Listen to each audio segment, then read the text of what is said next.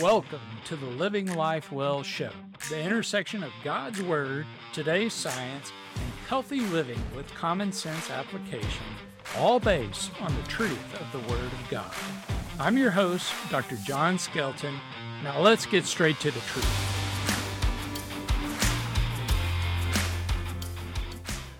All right, welcome back to episode 12, part 2 of the Living Life Well Show. Today we're going to be discussing implementation of fasting. And if you didn't get to listen to the last episode, pause right here, go back and listen to the last episode of the 3 types of fasting for who should and shouldn't fast and the benefits of each. So just a quick recap. Again, this isn't extensive. You cannot listen to the last episode and then implement fasting based solely on this episode because it's not comprehensive. So the 3 types of fasting, 1 is biblical fasting, 2 is intermittent fasting or food fasting, and 3 is dopamine fasting. For more details on what each of those constitute, go back and, like I said, listen to that last episode. Again, just a quick high-level overview of who shouldn't fast. Anybody that's on any kind of chronic treatment for a medical condition. Primarily what we think of here is any type of cardiac issue, be it high blood pressure, be it arrhythmia, anything like that, you would want to be under the supervision of a physician. Definitely anybody that's a diabetic that's undergoing any sort of treatment, be it insulin, be it oral medications, we really want you to be under the supervision for a physician. We don't want you to suffer the effects of low blood sugar because you've implemented a healthy routine, but just haven't had the overall supervision that you need. Then, of course, any woman that's pregnant doesn't need to be fasting. Any woman that's nursing doesn't need to be fasting. Children don't need to fast, with the exception of very rare instances. And again, that would need to be under the supervision of a physician. Anyone that is undergoing active treatment for cancer, I don't recommend fasting, or anyone that may be in a malnourished state doesn't need to undergo fasting as well. And then finally, those that have a history of an eating disorder may not need to undergo fasting as well. So having said that, let's talk about intermittent fasting to start, and then we're going to talk about how we can implement all 3 together or take 1 or 2 of them and implement them together. So first of all, we're going to talk about the intermittent fasting. We're going to talk about this in 2 phases. One is intermittent fasting up to 24 hours, and then fasting over 24 hours up to 3 days or 72 hours. I never recommend going over that 72-hour mark at all, whether you have any known conditions or not, without the direct supervision of a physician. Now, let's talk about some rules that apply to the up to 24 hours and over 24-hour mark, and then we will get into some specific rules with regards to over 24 hours. So first things first is we want you to educate yourself on what added sugar is or what the names for sugar are. You can do this by a simple Google search.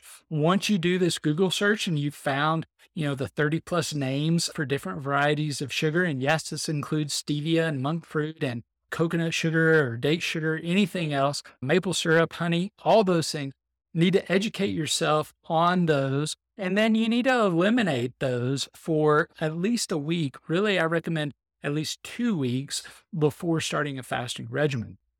Now, the best way to do this, and this goes with number 2 as well, is to look at the ingredient label. So the typical nutrition facts label will tell you about the calories, the serving size, breaks down your proteins, your carbohydrates, sugars, and fats, but that's not what I'm talking about.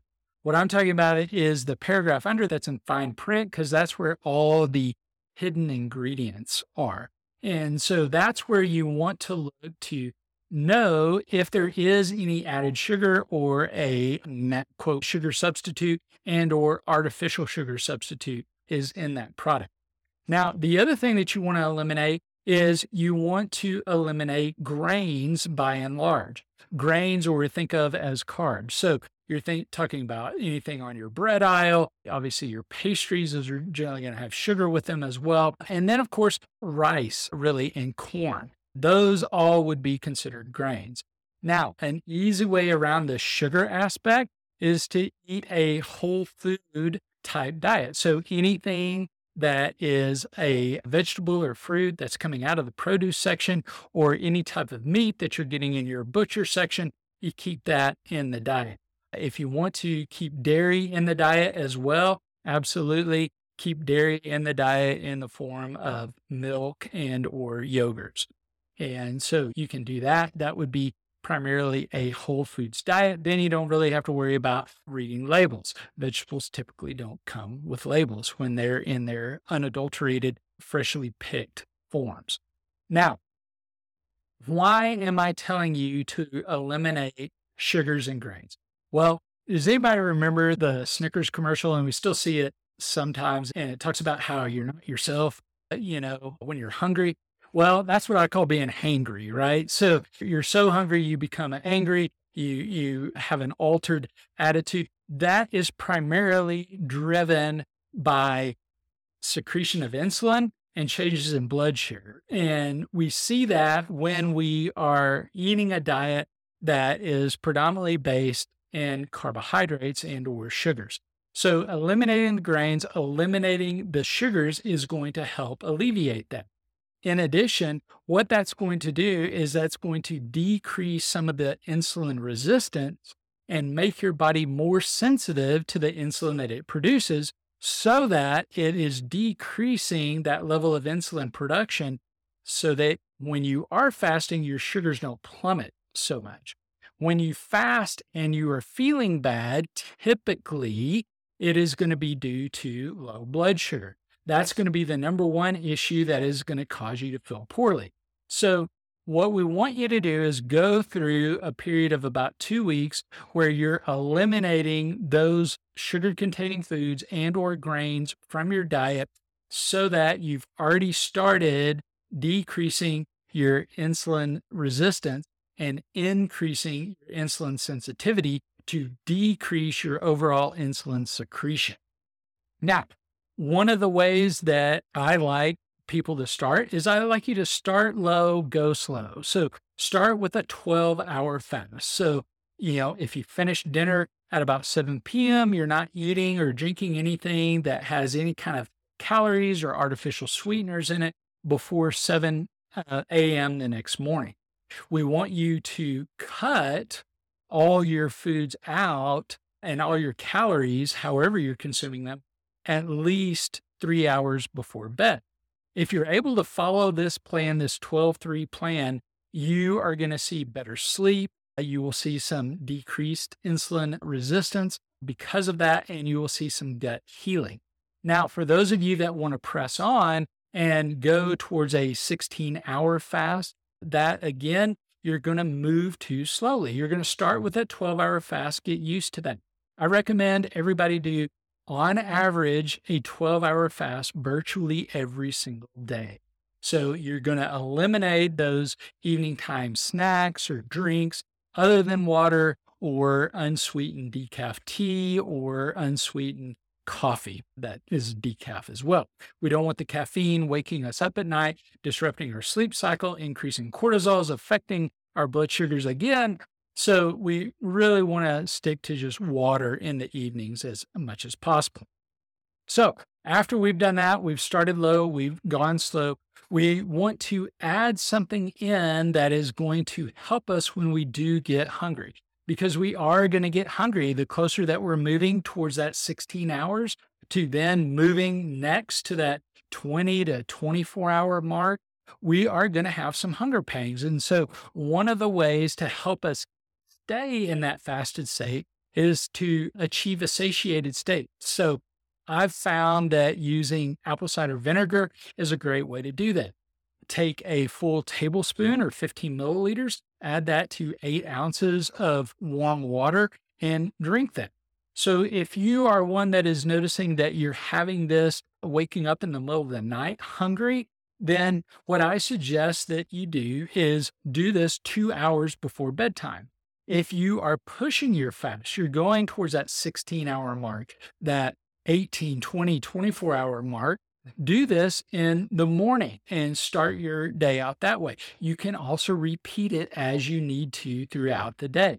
And that will also help to clear out the liver a bit as well. And so you're getting some satiating properties with it. You're also getting a little bit of a liver cleanse property with it.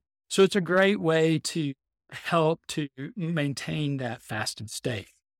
Now, the other thing that you want to do with fasting is once you're implementing this over 12 hours and doing this and incorporating it into your routine very regularly, is you want to vary it. Vary how often you're fasting and how long you're fasting. So maybe you are going to fast 16 hours most days, and then other days you are going to eat normally. So there are 5-2 plans, 2-5 plans. Really depends on what you want to do. But the big key is you want to vary how long and how often you are fasting. What this does is this helps your body to stay out of a restrictive state, and you continue to get all the benefits of fasting. So we want you to do that and vary that quite often, and even vary your diet. Like we talked about, we want you to have periods of celebration and feasting where you may go outside the script a little bit, outside of avoiding all the sugars and avoiding all grains. But we want you to vary that so that you can get the most benefit out of fasting.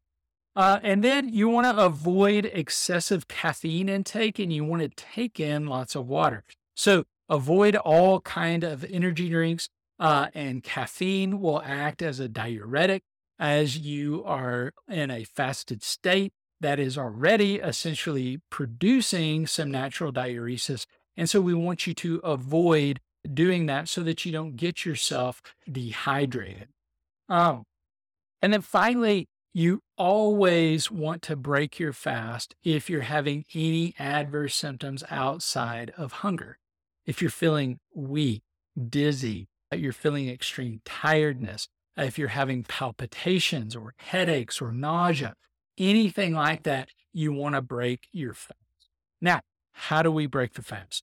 We don't go straight to a buffet, okay? You want to break your fast very slowly. So you want to break your fast with good quality proteins and fruits and vegetables. Nuts are a good way to start. You've got a little bit of carbs in there. You've got some fats in there. So a handful of nuts is a good way to start. Start by breaking your fast that way, and then wait 30 minutes, an hour, 2 hours, and then eat a small meal. Vegetables are a good way to break the fast as well. That's going to give you a little bit of carbs, and or fruits are a good way to break the fast as well. That's what we want to do when we are getting into fasting and fasting up to 24 hours. Now, when we are going over 24 hours, there are a few special rules that we want to apply for that. Number one is I want you to add bone broth in every 24 hours. You may be losing a little bit of electrolytes in that fasted state. So we want to replace those, and a good way to replace that is with bone broth. Bone broth will give you those electrolytes, maybe even just a small bit of fat, and help to satiate you, help to keep you hydrated and energized and moving forward. Then I also recommend that you're on a good multivitamin that has vitamin C, vitamin D, and your B vitamins as well, because as we're not taking in food and we're going on for extended period of times, we don't want those vitamin reserves to get depleted. All right. And then working out. When you are working out in a fasted state, that's great. Continue to work out. Don't necessarily change your regimen. I wouldn't increase the intensity necessarily, but the biggest issue when you're working out in a fasted state is listen to your body. If you're feeling a little weaker, don't go quite as hard. Don't plan an entire new workout while you're fasting. You don't need to be implementing a new workout regimen in a fasted state for the first time. You don't know how your body's going to respond to it in a non-fasted state. So you don't necessarily want to start that right away. And then when you are working out in a fasted state, then I recommend that you also add in a good protein powder, a little low calorie protein powder, something that doesn't have any kind of added or artificial sugars in it, and that is very low calorie and really amino acid based. And so that's going to help support your muscle repair and building as you continue to work out in that fasted state.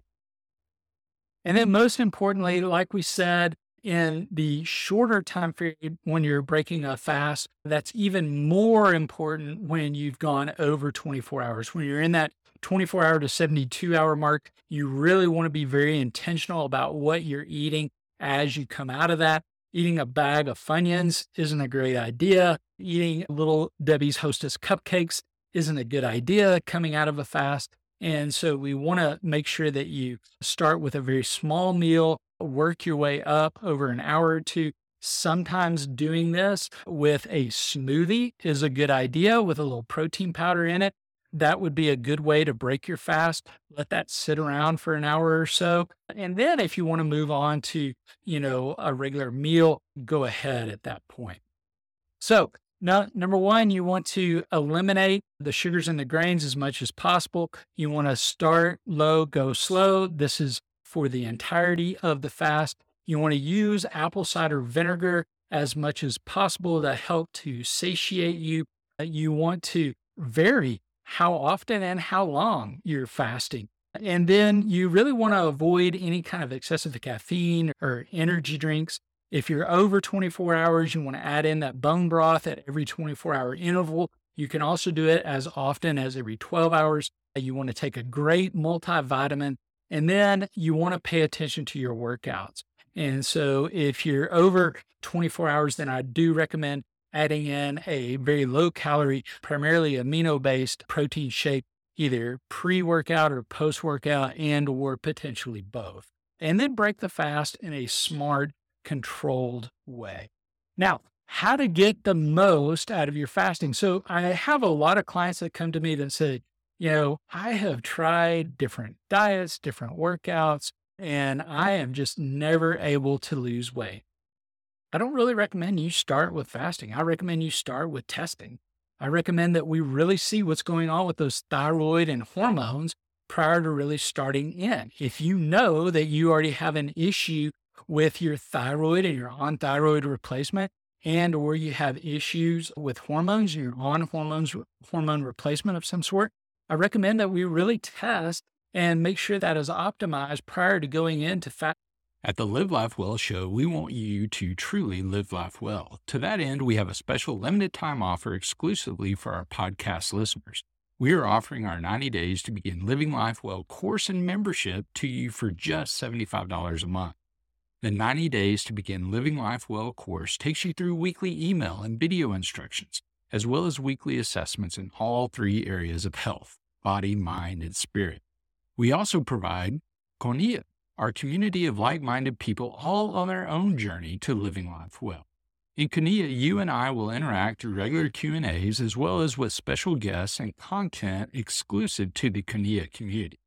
In addition, you will have the opportunity for one-on-one coaching with me and my team. If this appeals to you, scan the QR code so you can get started living life well. Now, what is the best schedule for fasting?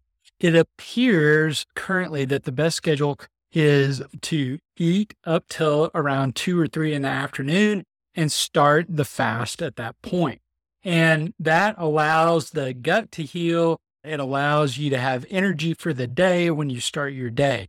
Now, downsides of that, most of us are at work and those things during the day. And so we don't necessarily get to see or eat with our family until the evening times. And so, you can vary when you start your fast. And so if you want to eat up until dinner time and skip breakfast and do that, you can do that. What I recommend is that you really listen to your body, though. If you realize that, hey, if I don't eat breakfast, I am just sluggish throughout the day, then make sure you're eating breakfast and start your fast, in the afternoon. If, breakfast isn't a big deal to you and eating that dinner time meal is much more important, then absolutely, let's do that. So we really want to eat the way in which you feel best. Now, women tend to, in general, get more benefit out of eating breakfast than skipping breakfast. So again, it just really depends on what your individual needs are. But in general, fasting starting in the afternoon, having eating breakfast, having eaten up until 2 to 3 p.m. in the afternoon appears to be best when you're trying to institute some sort of fasting regimen. So in keeping with the theme of incorporating our other two methods of fasting, I really want you to focus on community and people. So if you're doing fasting that is less than 24 hours or 16 hours or less, really, I encourage you to do it in such a way so that you're not eliminating interaction with family or your community, people that are close to you, that are really uplifting you, because that is important for your overall health as well, not just eliminating food. So let's talk about incorporating biblical fasting into our intermittent fasting. So a few ways to do this, and they just seem, very kind of self-explanatory and maybe even obvious, but let's just go ahead and review that here. So a great way to help with intermittent fasting and hunger is during your meal times, especially if you're at work and you have a break, go outside, move around, walk, sit, just enjoy the outdoors as much as possible. Get sunlight into your eyes. Practice a time of gratitude during this, and do this really every day, whether it's a day in which you're fasting or not. But really try and focus on that aspect during this time of fasting as well. You can pray during the meal times, pray for family, friends, direction, those things. Use that time for Bible study, read a Bible commentary, or just quiet the noise. Just sit quietly and listen. And so you can incorporate biblical fasting into your intermittent fasting if you like as well. Then those would be a couple of ways to do that. Of course, also recognizing, what you need to fast from a dopamine standpoint is very important. And so I recommend when you're doing intermittent fasting, look at where you're spending your time each day. Once you've kind of figured that out, incorporate maybe fasting from one or two of those things. I don't recommend fasting from a lot of different things at once. Just like in our 90 Days to Begin Living Life Well program, I don't recommend that people make all the eliminations in one day. I think that is very difficult. You're less likely to be successful. We want to take small steps moving forward to the ultimate goal as opposed to going scorched earth. So if you realize that you're watching too much TV, maybe it's not that you eliminate all TV, but you eliminate a certain category. So if you're watching tons of cable news, eliminate watching the cable news and replace that with something else. If you're incorporating all three, you could replace that with a renewal of your mind by maybe some scriptures or something like that. And then what you really want to do is you want to really be quiet and listen to your body as you're going through this dopamine fasting. Was that elimination bringing up my mood? Was that elimination making me feel better? Did I have more energy? Was my sleep improved? How was my digestion? And those are going to be questions that you will kind of ask yourself as you determine whether you need to continue to have that eliminated and essentially make that a permanent fast from potentially that activity or that relationship. And that will help guide you as you kind of go along. So really you want to take the idea of recognition with you into your fasting. And then finally, for success with fasting, whether it be the biblical fasting, whether it's the dopamine fasting, and definitely that intermittent fasting. Please don't go into it with a lot of preconceived notions, ideas that are going to tell you, oh, this is going to be so difficult, or oh, this is going to be so easy, or I can jump straight ahead all the way to a 2-day fast. I don't need to stepwise. Please do it in a stepwise fashion. Just notice, kind of record what's going on, be it just a, little note to yourself on the notes app on your phone, or if you journal, doing it that way. But don't worry about making it to whatever goal you have put on there, be it a period of time, be it a number of days or anything like that. Just take it low, go slow, and try not to put any predetermined expectations on the outcomes. I hope this has been beneficial for you. I hope you've enjoyed it. If you have, and if you want more information, you can always go to livelifewellclinic.com. If you're ready to jump in, you can also jump in with us on our 90 Days to Begin Living Life Well program. And I hope to see you soon. And thanks, and God bless. That's it for this episode of the Living Life Well show. If you like what you've heard and want to learn more, or want to know how to put this into practice for yourself, go to livelifewellclinic.com. Until next time, this is Dr. John Skelton saying, go out and live the truth so you can live life well. The preceding is for entertainment and educational purposes only. It is not meant to be used to prevent, diagnose, treat, or cure any condition. The information contained in this show does not substitute the need for a qualified medical professional, nor is it meant to provide medical advice or services. If you feel information presented in this show may apply to you, we recommend you seek out the help of a qualified medical professional who can evaluate and treat your specific concerns.